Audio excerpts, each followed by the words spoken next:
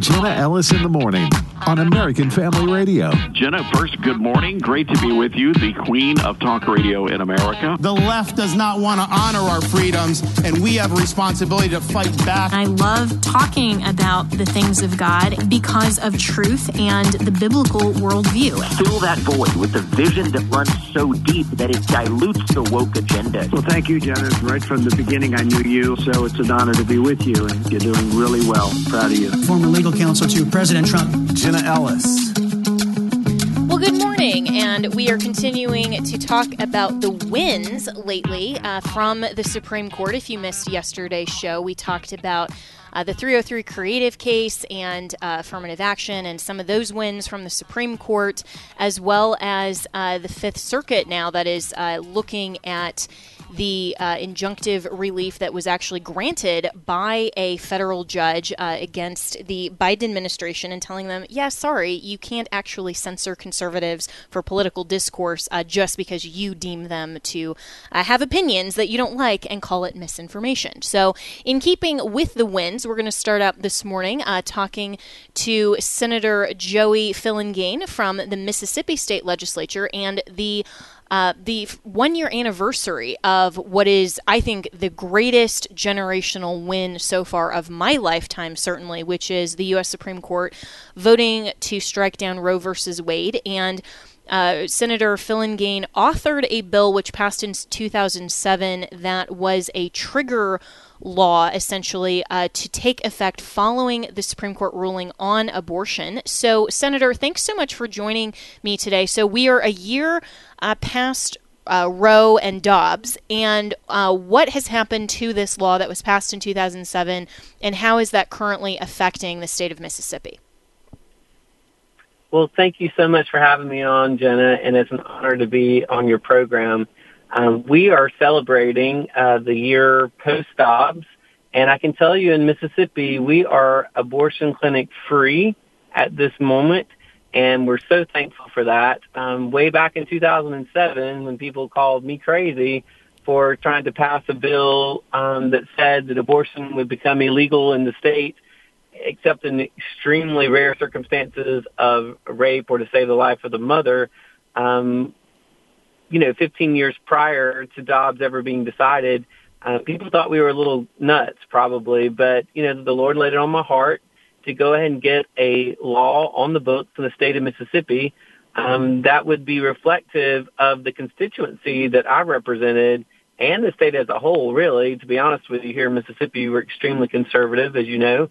And it just said, quite simply, if the Supreme Court ever had the good sense to overturn Roe versus Wade and the decision went back to the 50 states, then in that instance, Mississippi would become abortion-free, essentially.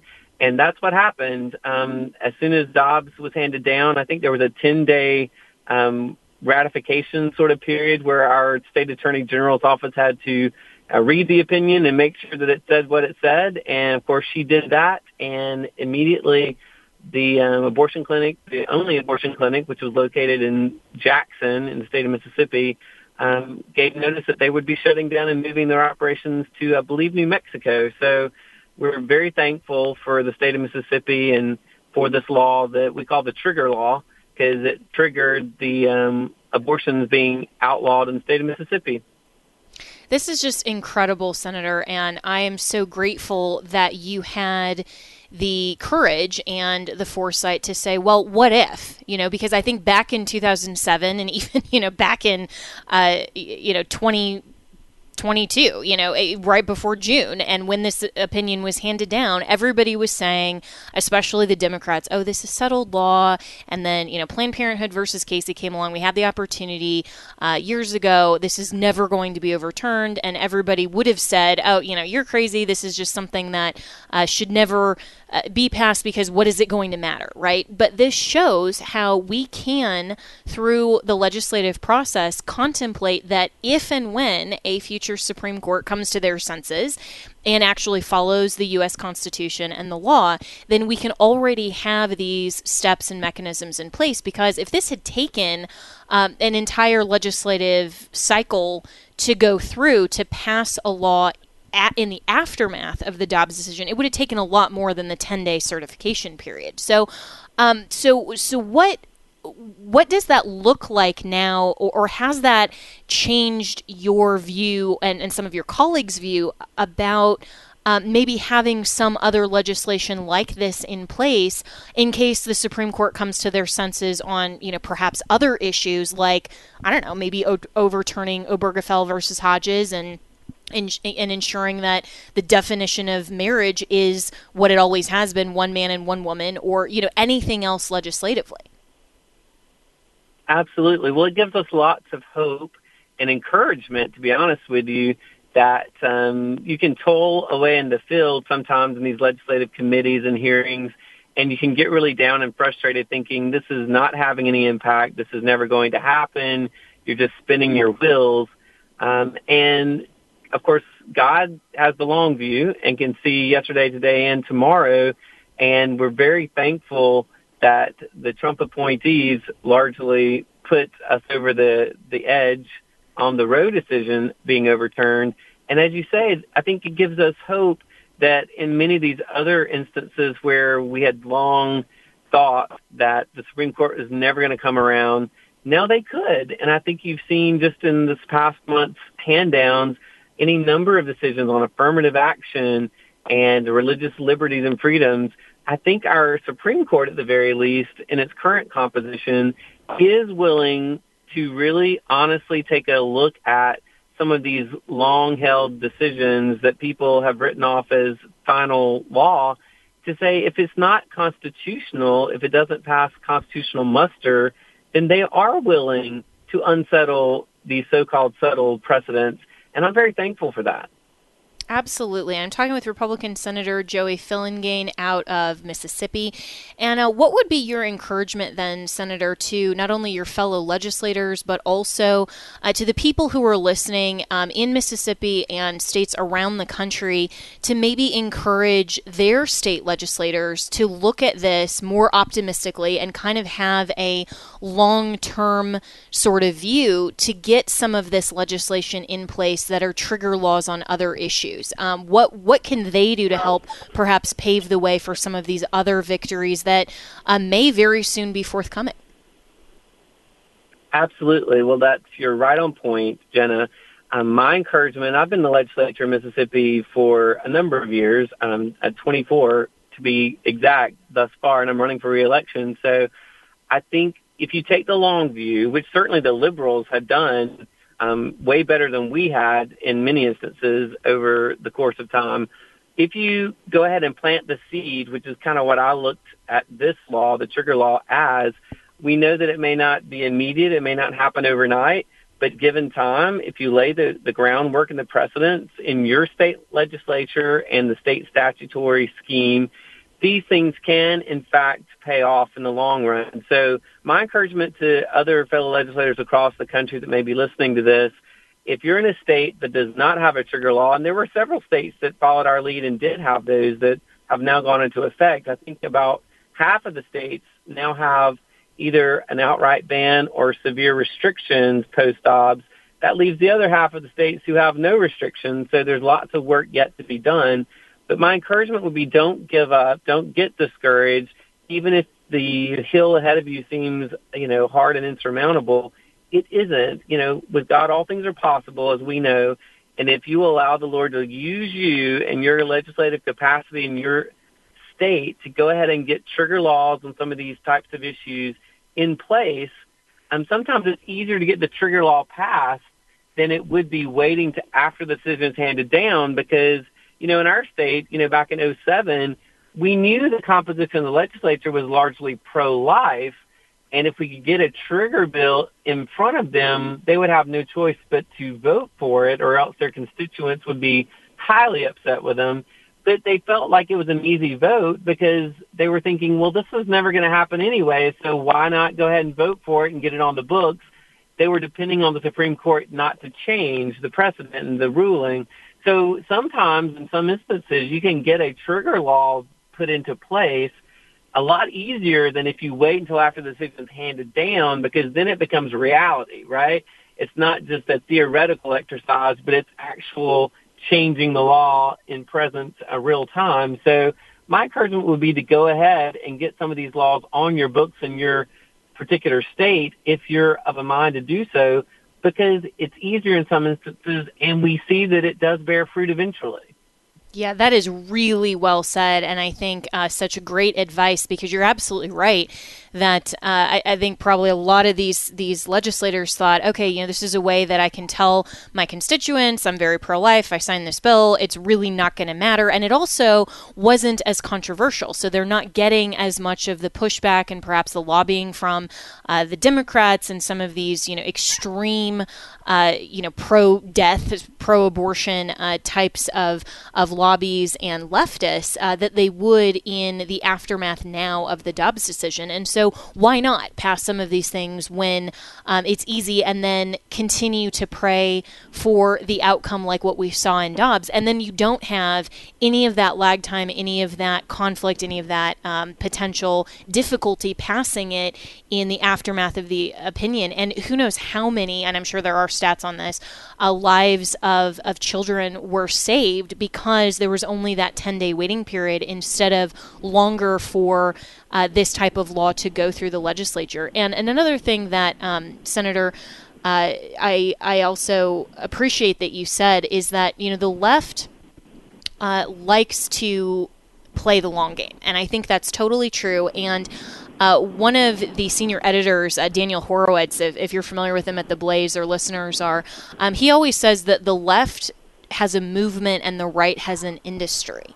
And I think that's a really good way to articulate how sometimes it feels like the left not only is playing the long game even more than Republicans are and conservatives, because we like to have giant wins, not just this incrementalism that we can't really see down the road.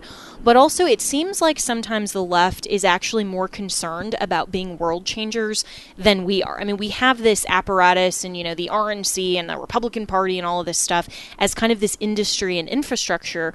But are we really doing anything that matters in terms of change? And so that's why I so appreciate members of state legislatures like you that have not only this type of foresight and this courage to put up legislation like this, but are willing to do so and say, we're going to then continue to trust God for the rest. And so you have also sponsored legislation and authored bills on taking, for example, porn out of libraries and some other things. And so in just the last 3 minutes that I have with you here, what are some other things that you're currently working on that AFR listeners, especially in Mississippi, can support?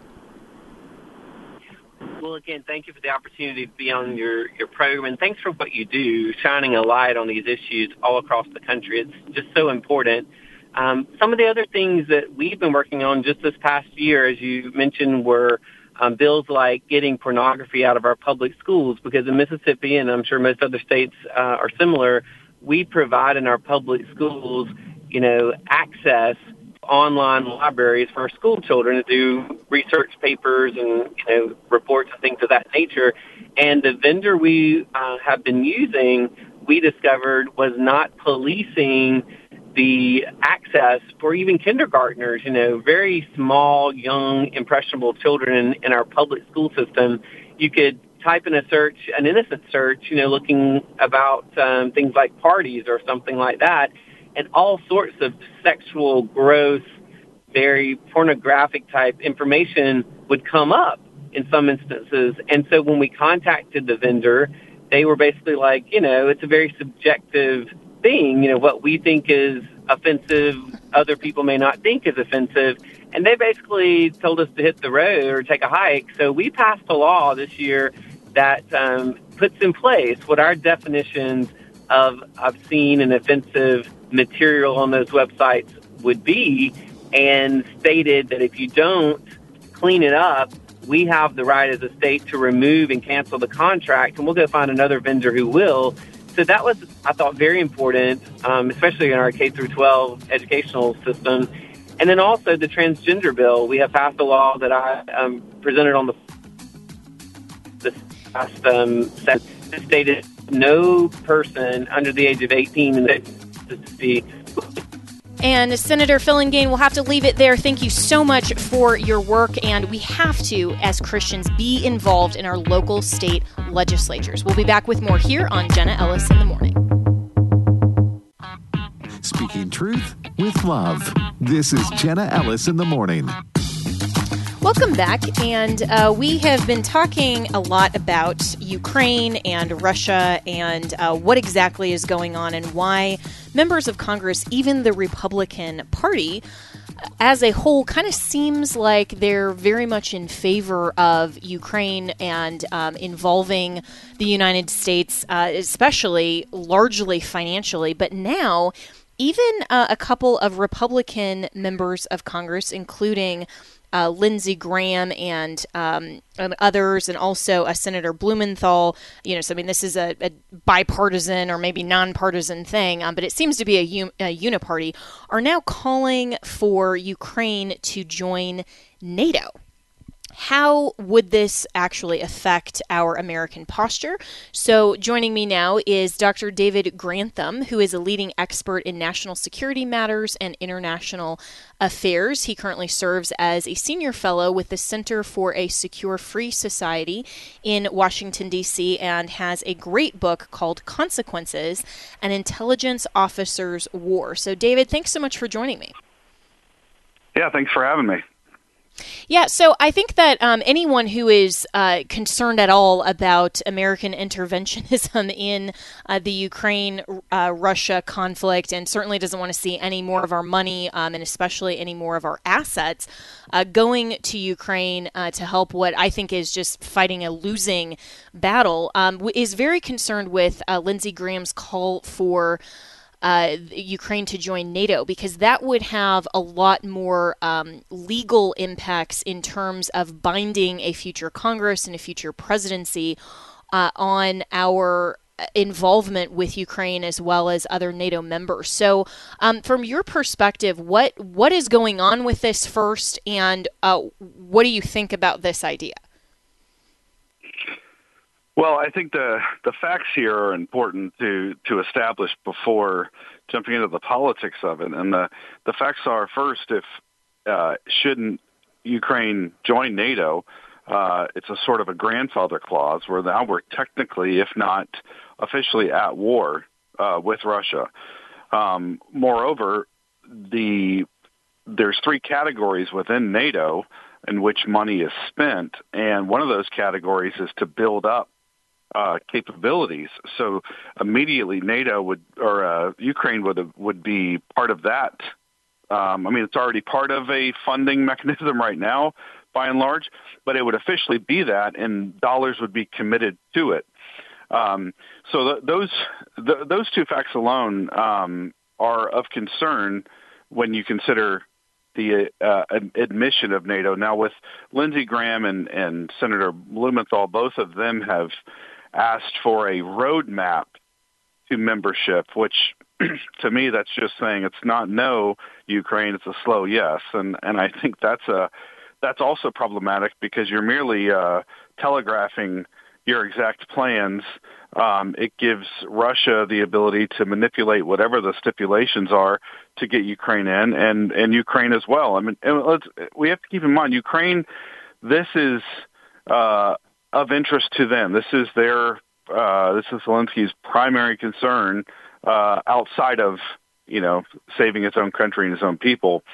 And he's going to do whatever he can, and he should. But we have to be very careful. He's going to sell whatever angle he can sell to get on board in NATO, and I would be doing the same thing if I was in his position. But we have to keep that in mind. Let's not pretend like he has just pure motives and pure interests. He's doing what he has to do for his country, and we need to do the same for ours. Yeah, and I think that absolutely makes sense. And to look at this from an American perspective as only supporting what's genuinely in America's interest, I think is what's being lost here, because there's sort of this ongoing presumption that the United States needs to be an ally to Ukraine in this ongoing conflict. And nobody, at least that I have seen, that is involved on the congressional level, that is supporting this type of intervention and then NATO memberships, has really articulated in any meaningful sense what exactly the U.S. interests are. So, I mean, what is really the thought process behind this? And then you even have Biden, who just said as recently, as Sunday of this week, that Ukraine is not yet ready to join NATO, and calling the prospect of its membership in the international alliance, quote unquote, premature. So there is some of this split, but what really, David, would you say is America's interest here, or are there really any? Yeah, well, I wish I had a crystal ball to kind of examine what exactly is going on in the heads of different people in D.C., because the fact is the United States, at least in recent history, has a propensity for rushing into war and retreating, at its leisure, and that is not a plan for victory. Moreover, I'm not sure with Ukraine what the policy is. I've been around a lot of smart people in my life, and I remember one who told me, he said, start with the end in mind.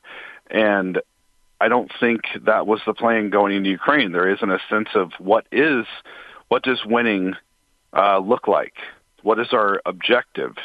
I do think there is U.S. interests in supporting Ukraine, but it's a very limited interest in my mind. And if Ukraine is willing to fight the Putin empire, if you will, they're more than welcome to do that, and we can support them. We've done it before, but I think it's limited in scope. And I think I don't want to elaborate on all the things that would declare that, to me, in my mind, would signal victory, but I do think there has to be start with the end in mind, where we say we will support you for 24 months more with specific munitions or something that tells the American public, and I know that telegraphs to Russia that they could just wait it out, but there has to be some sort of plan that tells us what victory looks like. That way we have a sense of where our interests start and stop in Ukraine. Yeah, and I think that that's totally reasonable. I'm speaking with Dr. David Grantham, who's a leading expert in national security matters and international affairs. And, I think one of the major problems with this whole narrative and support is that it seems like a lot of the members of Congress that were advocating for this funding to Ukraine initially thought that this would be very temporary in duration. And because this is now has been ongoing and just has continued to build, nobody really thought at the outset to articulate and define what our interests are and what goals and those goalposts that need to be set, or what really winning or accomplishing American interests looks like. And then also on the flip side, what would constitute saying, okay, we're now, this is kind of the economic principle of sunken costs, where we're just sending all of this, money and munitions, and we're not actually advancing any goal that we have articulated. I mean, this is kind of a classic, you start the project before you actually map it out, and you see, do we have all of the resources? Do we have an actual goal of what the final product looks like? And there doesn't seem to be a consensus on Capitol Hill. And the problem that I see just constitutionally as well with NATO membership being extended, or even this plan for Ukraine, is that, for people who aren't familiar with this, under Article 6 of the U.S. Constitution, Section 2 says that this Constitution and the laws of the United States, which shall be made in pursuance thereof, and all treaties made or which shall be made under the authority of the United States shall be the supreme law of the land. And the judges in every state shall be bound thereby, anything in the Constitution or laws of any state to the contrary notwithstanding. And so we tend to only think about the supremacy nature of the Constitution being the supreme law and none of the laws of the states notwithstanding. But this also applies to treaties. And so treaties can be used as a mechanism by not only other countries, but by Congress or the executive to bind the United States and essentially unilaterally add to the duties and obligations of our supreme law and anything in the Constitution notwithstanding. And so, what NATO and that treaty, the North Atlantic Treaty Organization is, the acronym NATO, that military alliance does bind the United States, not just based on what the treaty itself would say and the obligations of security and so forth to its members, but also binds the United States in a way that our Constitution actually provides for. And I don't think that our founders necessarily contemplated the way that treaties might be used or abused in this fashion. And so what David Grantham is really, kind of a plan here for, or what has been floated at least by people like Lindsey Graham to suggest if we're going to have a pathway to NATO membership, what would that look like? And have they contemplated the obligations then that the United States would have to Ukraine as a member? Well, I guess there's several ways to look at that. But before we even talk about what that pathway would look like, let's consider the philosophy that they're working from. First and foremost, historically speaking, I'm a trained historian, and war throughout history, the War of 1812, the Civil War, you could just tick them off. All World War I were often, if not always, approached without the appreciation for how long that war would actually be, what it would take, what it would cost. There is a history of war where that is the case. So therefore, we have to expect whatever Congress, whatever government says it will be longer. It will be more costly. And therefore, the philosophy they're operating from is, historically speaking, is already flawed in my mind. Moreover, those costs are going to require access to, there was a recent article that said that munitions are running low, at least low for our standards, our stockpiles, because of what we're supplying to Ukraine. And during the global war on terror, which I was a part of and I have deployed, they were having to take ammo from police. Police didn't have access to ammo. Moreover, you have a bunch of different groups that won't fund the construction of new facilities to build munitions and ammunition and such. So there is the cost benefit when you start from the philosophy of how we are often wrong about how long it's going to take and what it's going to cost, and you drill down to the most recent past consequences of that.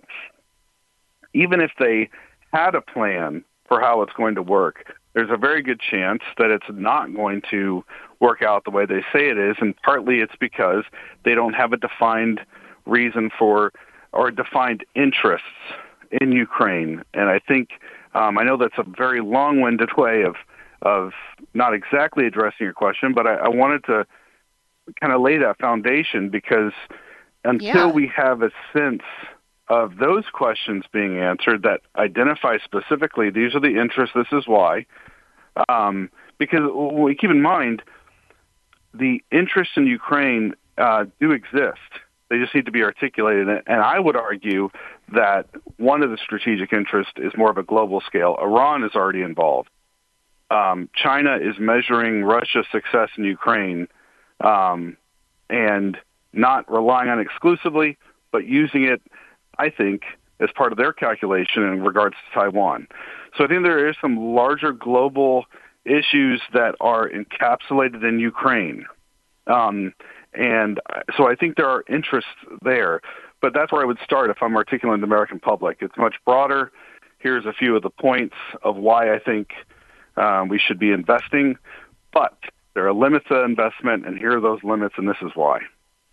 And that makes so much more sense than kind of what has seemed to be this court of public opinion, kind of polling that people like Lindsey Graham are just going in off the cuff saying, oh yeah, there should be, a pathway maybe then, almost like how this kind of reminds me in a way of how the Republicans have been so ridiculous in trying to address, any of the immigration solutions and how they deal with, the DACA and the DREAM Act and, people who were brought to the United States as children. I mean, we have to deal with that. And they say, a pathway to citizenship. And they don't take into consideration any of the broader issues, any of the big picture consequences of some of this stuff. And it's just almost like this is a great soundbite on Hannity on Fox News. But when you get into the brass tacks with it, it doesn't really make sense. And I'm speaking with David Grantham, who has authored a really great book, Consequences: An Intelligence Officer's War. And so in just the last 30 seconds that I have with you, David, where should we go from here in terms of Ukraine and NATO membership? I don't think there should be discussions about NATO membership at this point. I think the discussions should be purely on what success looks like, what the Pentagon can say success looks like, and what the Biden administration can tell the American public. This is where I want to leave Ukraine, or this is where we would consider success. And that could be territorial reacquisition, that could be a timeline, but there needs to be some definitive measure of success, and NATO membership should not be part of that discussion. Well said. And I think that Congress and also the Biden administration would do well to have experts like you actually advising them instead of, probably the kids on Capitol Hill who are like, oh, this plays, well in the court of public opinion and in a Politico piece or something like that. So David Grantham, really appreciate that. You can find him at GranthamStrategies.com. It's GRANTHAM strategies.com. We'll be right back with more here on Jenna Ellis in the Morning.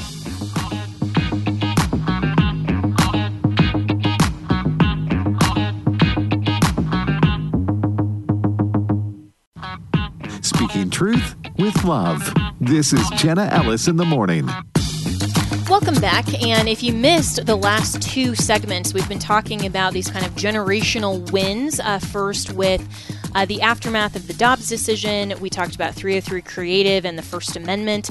Opinions from the U.S. Supreme Court, as well as this now up-and-coming case we talked about yesterday with the Biden administration out of Missouri and Louisiana filing to stop the Biden administration from colluding with big tech to censor political viewpoints that the government doesn't agree with. And then in the last segment, if you missed this as well, we were talking about NATO and this whole idea of some Republicans, including Senator Lindsey Graham, who, I'm no real big fan of, honestly. I think he kind of, blows where the wind of political opinion takes him and whatever he thinks sounds good on a soundbite.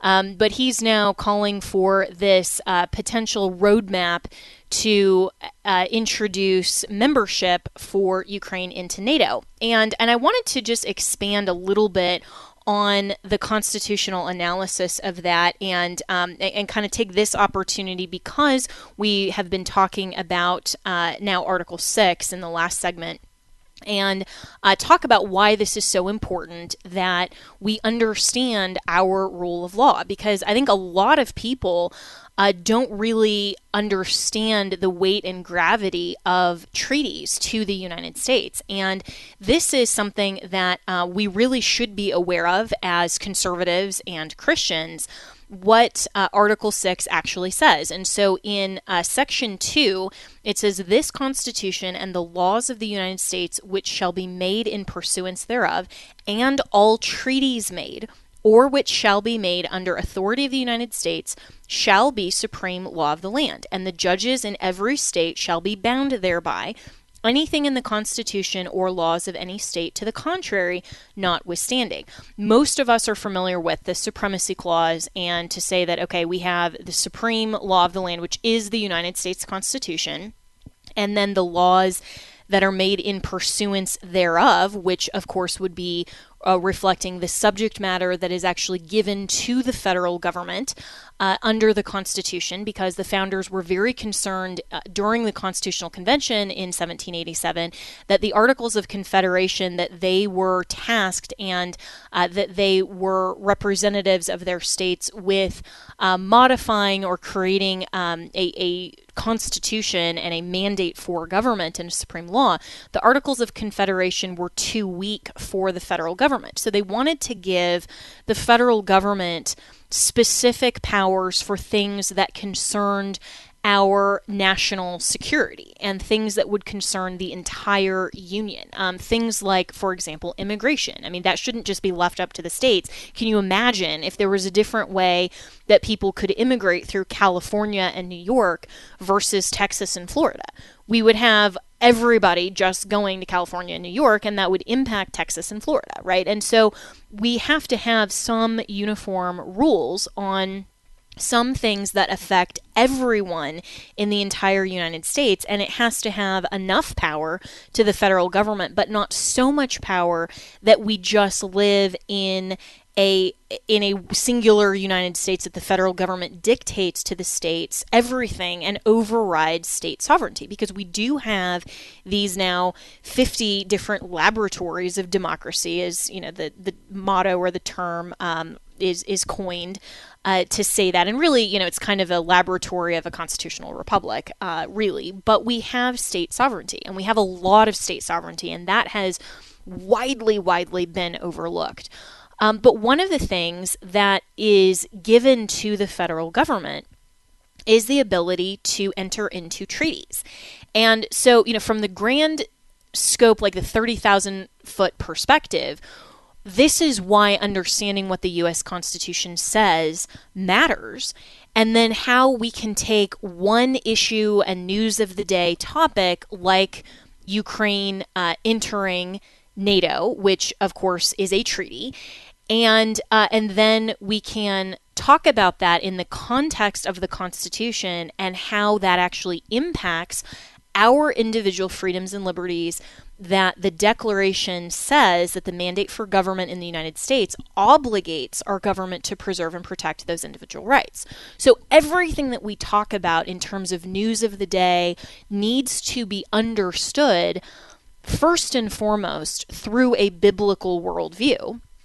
And that means that God has given us everything that we need to live rightly in every subject matter, whether we're talking about philosophy or healthcare or, you know, any of these other subject matters, capitalism, you know, what's the best form of economics, any of these things, but certainly law and government. When we're talking about the family, when we're talking about the church, God has given us the tools and the mandate in Scripture how to understand this. And of course, we're all familiar with Romans 13 that talks about the authority that God gives, and the authorities that exist are appointed by God. And so the institution of government is ordained by God, just like the institution of the family, the institution of the church.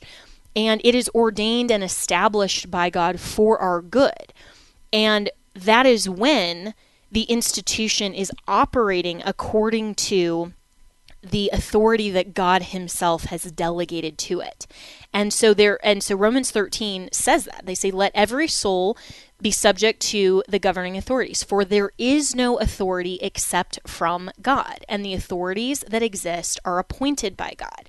And I think that there's a real misreading of Romans a lot from people who maybe think that, you know, the authorities in this context mean specifically the current people in power. Now, God, for his sovereign purposes, of course, does allow people to come into power or come into their public office here in the United States according to his will and his sovereignty. And we understand that, of course, from the full counsel of God. But what Romans 13 is specifically talking about is the institutions, the authorities that God has ordained, the family, the church, and the civil government. And those authorities that exist that have delegated power from God are appointed by God. And so this is a matter of understanding the scope of legitimate authority and staying within the proper authority structure that God has provided to us. And original sin, of course, in the garden was rebelling against the divine order of authority. Man wanted to become like God. And we cannot, as Christians, rebel against God's ordained and established institutions. We can't rebel in the context of the family by saying we can redefine marriage, or by saying that children shouldn't obey their parents, or by parents provoking their children to wrath and being petty tyrants in their small family unit, any more than parents want to have a civil government that is tyrannical or has arbitrary laws or is unjust. This is the first unit of government that children are aware of is their parents, and that should the rules that are established in the home should reflect the character and nature of God, which is justice, predictability, certainty, morality, all of loving, gracious, mercy. All of these things that we would hope for of our civil government absolutely should be reflected, especially in the context of the family. And so the authorities that exist that are appointed by God are the institutions of government. And so when we're talking about these institutions of government, obviously there is an overall scope of authority that it doesn't matter whether it's a constitutional republic, it's a king, it's a monarchy, or it's more of a direct democracy like what Ireland, the Republic of Ireland currently has. When they voted against, I think it was Proposition 8 to say, well, by just the majority whim of the people, now we're going to have abortion on demand. Well, that is, no system of government is inherently better in terms of direct democracy, a king, a constitutional republic, in terms of the potential for it to be abused. If any system, whether it's king, democracy, anything in between, goes against the moral authority of God, it's being abusive of the authority that God himself has given to government. So our founders contemplated all of this and read the Federalist Papers. It's just a wonderful example of when they talk about power contradicting power and the human condition and the predisposition to obtain more power and to centralize power into one branch or one person, and men who are evil that are disposed to usurp those limited powers and infringe on our rights. All of these things the founders contemplated, we need to separate powers. We need to limit that on the federal government. Then we also need to limit it actually in states as well and reserve the most power and decision-making authority to we the people. But that still means that the government as an institution is ordained by God for our good when the government is acting with legitimate authority. In the context of the civil government, we can go back to Romans 13. We can go to Proverbs that talks about when there are wicked rulers, the people groan, but when there is righteous judgment and righteous leaders, the people rejoice. And we should also be praying for our leaders. The Bible commands us as Christians. In 1 Timothy 2, it says, "Therefore I exhort, first of all, that supplications, prayers, intercessions, and giving of thanks be made for all men, for kings and all who are in authority." Why? That we may lead a quiet and peaceable life in all godliness and reverence. For this is good and acceptable in the sight of God our Savior, who desires all men to be saved and to come to the knowledge of the truth. For there is one God and one mediator between God and men, the man Christ Jesus. So the civil government is not this necessary evil to say, okay, we have to have some external force that is going to make sure that we don't go out and harm each other, and that there are remedies and consequences and criminal penalties in some instances for the sin that we perpetuate on each other. It's true that there do need to be criminal laws and penalties and remedies, and we should be able to petition the government for redress of genuine grievances, but the government isn't just a necessary evil. It's an institution that God has ordained for our good, just like the family isn't a necessary evil. We shouldn't want to get out of a family structure and be totally on our own. I mean, even me, I'm single right now, but I am still part of my family in the sense that They are still my advisors. I still participate in the family structure. I am still accountable to them in my spiritual life. I'm part of a church family as well. I'm accountable to my pastor and to several pastors, actually. And so I have not just gotten out of the family unit model to say, man, this is so great. As soon as I get to be 18, I want to get out on my own. I mean, that is actually a secular perspective, because God has ordained the family for our good. So he tells us in the full counsel of his word how we as Christians can live within the established institutions that God has ordained. So it is incumbent upon us as Christians not only to understand how to engage and participate holistically, not just in this buffet of picking and choosing issues. Imagine if we picked and choose, and some people are just picking and choosing what events and where they want to overlap with their immediate family. And I would say that's not living in the context of family.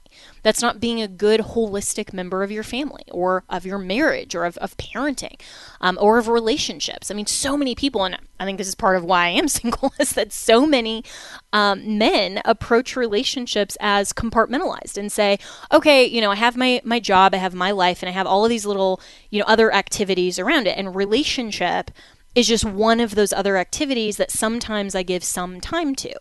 Well, no, that's not how God has ordained the family structure. And that's also not how he has ordained and established church, that it's not just on Sunday mornings for an hour, and then you forget about church life the rest of the week. It's just one of those things that you do. That's also not how God has ordained the civil government and how the Christian is to live in light of civil government. We shouldn't be resisting being active members and participating in family, church, and government. And so here in America, we have to learn what is our supreme law of the land.